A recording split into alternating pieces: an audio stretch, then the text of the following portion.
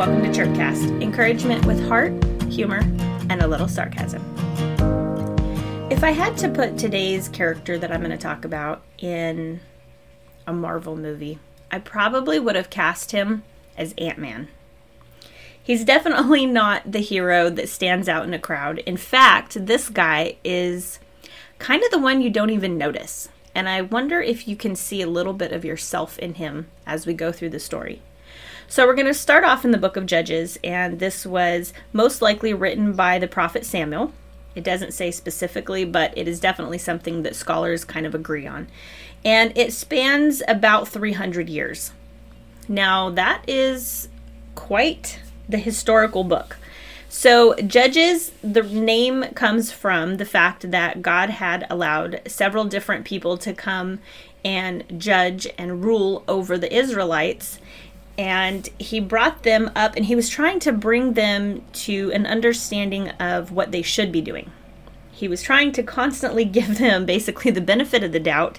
He was giving people the words to say to help lead them, to guide them in their everyday walk, in how they were to live. And you know what? These Israelite people, they drive me crazy. Probably because I'm a lot like them.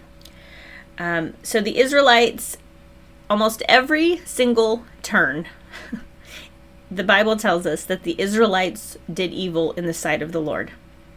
Now you might be wondering, why didn't he just wipe them off the face of the earth?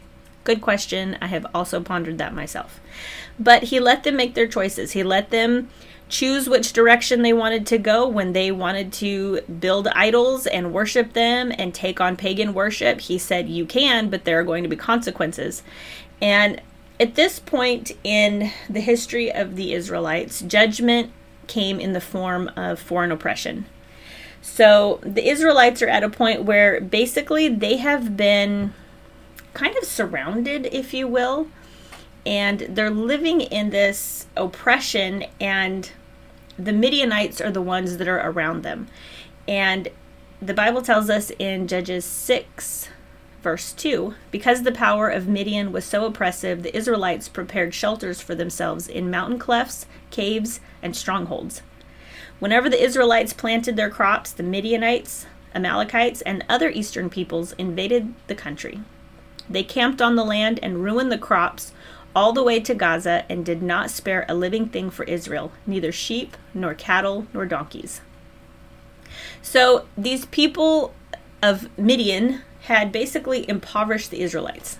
And the Israelites were having some really hard times right now. Like, they didn't understand why, which, you know, to us is like, hello.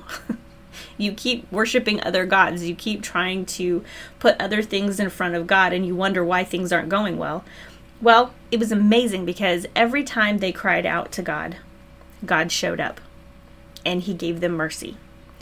And I can totally see that in my life. Whenever I have moved forward in certain things when I knew I shouldn't have, or gotten involved with certain things or certain people or certain situations, and I was like, wow, this was a horrible mistake, and why would I do this? And yet, God has shown mercy every time, and he'll do the same thing for you, no matter what situation you're in. And so, the Israelites, yet again, broke covenant with God, and they're in this really horrible situation where they're just kind of on the run. They're just trying to make it day to day. Just one more day. Have you ever been there? You're just trying to make it just today. You can't even think past dinner because you don't want to think about tomorrow because you have no idea how you're going to make it, or you have no idea what tomorrow holds. And so you're just like, one day at a time, that's all I can do right now. Well, that was the mindset of the Israelites. They were literally just trying to make it one day at a time. And so God reminds the Israelites constantly of what he's done for them in the past. He is always trying to show love and compassion and mercy to them. And he does this over and over and over again. And you'll see this in the book of Judges as you read the book. So I hope you're interested enough to want to pick it up and read it yourself, the whole thing. But I want to talk about Gideon and where he was when God called him. So first of all, obviously, they're all hiding out. Well, in verse 11 of chapter 6, it says, the angel of the Lord came and sat down under the oak that belonged to Joash, where his son Gideon was threshing wheat in a winepress to keep it from the Midianites. So he's hiding out basically in this winepress, and you might not know what a winepress is. I did not. I even had to look it up. I Googled it. It's really interesting. It's like a hole in the ground that's pretty large, and they would have to dump the grapes inside first, and then they would kind of have to climb down into this hole, and they would press or step on these grapes with their bare feet until the juice would run out, and then they would eventually make wine with it.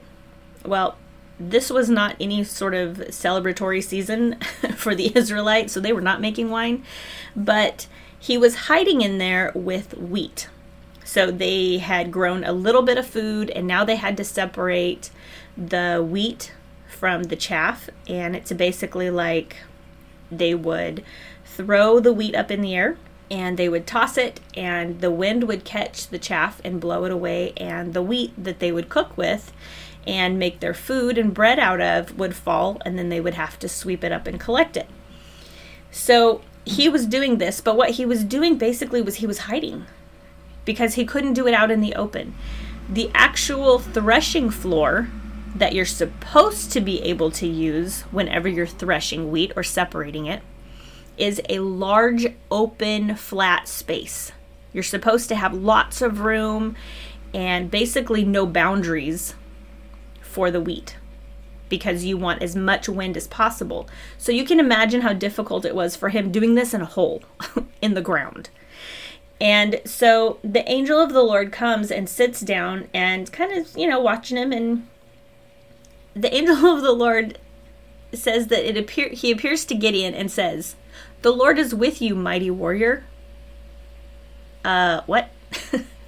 Like he's hiding in a hole in the ground trying to do a job in the wrong place with the wrong equipment. And the Lord says that he's a mighty warrior? Well, I love Gideon's reply because the Bible says in verse 13, "Pardon me, my Lord, but if the Lord is with us, why has all of this happened to us? Where are all his wonders that our ancestors told us when they said, 'Did not the Lord bring us out of Egypt?' But now the Lord has abandoned us and given us into the hand of Midian." A couple of things to note here. First of all, when an angel of the Lord just sort of appears out of nowhere and calls you a mighty warrior, maybe you shouldn't pick a fight with him. But that's exactly what Gideon was doing. He didn't even take the time to, see what the message was and, just be friendly, how about? But no, first thing he says is, well, if the Lord's with us, why does all this happen? And as I think about that, how many times have we asked God that question? God, you said you were going to be with me, but look at my circumstance. Look at this situation that I'm facing. If you said you're going to be here, then be here. But the funny thing is, we expect God to be here the way we want him to be here. And God is like, basically pump the brakes because I'm God, you're not. And he has patience with us, just like he has patience with Gideon. And it says in verse 14, "The Lord turned to him and said, 'Go in the strength you have and save Israel out of Midian's hand. Am I not sending you?'" And again, Gideon, here he goes with the questions. And this is kind of funny because I'm totally a question asker. I'm like, what? Why? How come? When? How much is it going to cost? Do I need to pack a lunch? How long are we going to be in the car? How long are we going to be there? Do I need to take extra clothes? Should I bring deodorant? I've got a million questions if you tell me go and do something.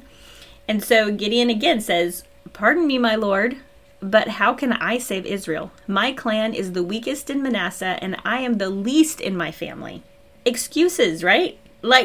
Literally God has just said, "I'm with you, and you are going to save Israel out of the hand of your oppressors." And he has questions. How can I? And not only does he have questions, he also has excuses. He says, "My clan is the weakest, and I'm the least in my family." He was like, "You have got the wrong guy. You need to go find somebody else's wine press hole and talk to them because I am not the guy." But it's so interesting that God answers him and he says, I will be with you and you will strike down all the Midianites, leaving none alive. And Gideon has this moment where he's like, okay, pause, take it in, and then ask more questions. And so Gideon tells him, okay, I need proof. I need to have proof that you really are who you say you are, and this message is really what you say it is, and it's true. And it says, so this is Gideon's request. If now I have found favor in your eyes, give me a sign. I mean, like, because, appearing out of nowhere is not enough of a sign. Please do not go away until I come back and bring my offering and set it before you. And the Lord said, I will wait until you return. Okay, this speaks volumes to me because this shows God's patience. Patience, they say, is a virtue. I can be honest and tell you that it is something that I have had to cultivate hardcore in my life because naturally I am not a patient person. I'm right now, whatever it is that I want it right now. If you tell me that we're going to do something, let's do it right now. I don't want to have to wait. I don't want to have to save. I don't want to have to plan and prepare. This is why my husband and I make a good team, because he is the planner, the saver, and the preparer.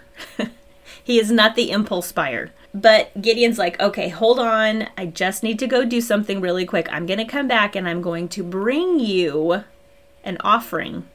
So just hang on, stay here. Okay, it wasn't like he ran and grabbed his wallet and pulled out $10 and he was like, okay, here's my offering, do with it as you please. No. Gideon actually had to go home and prepare a meal. It says that in verse 19, Gideon went inside, prepared a young goat. He used flour and he made bread without yeast. And then he put its broth in a pot. He brought them out and offered them under the oak.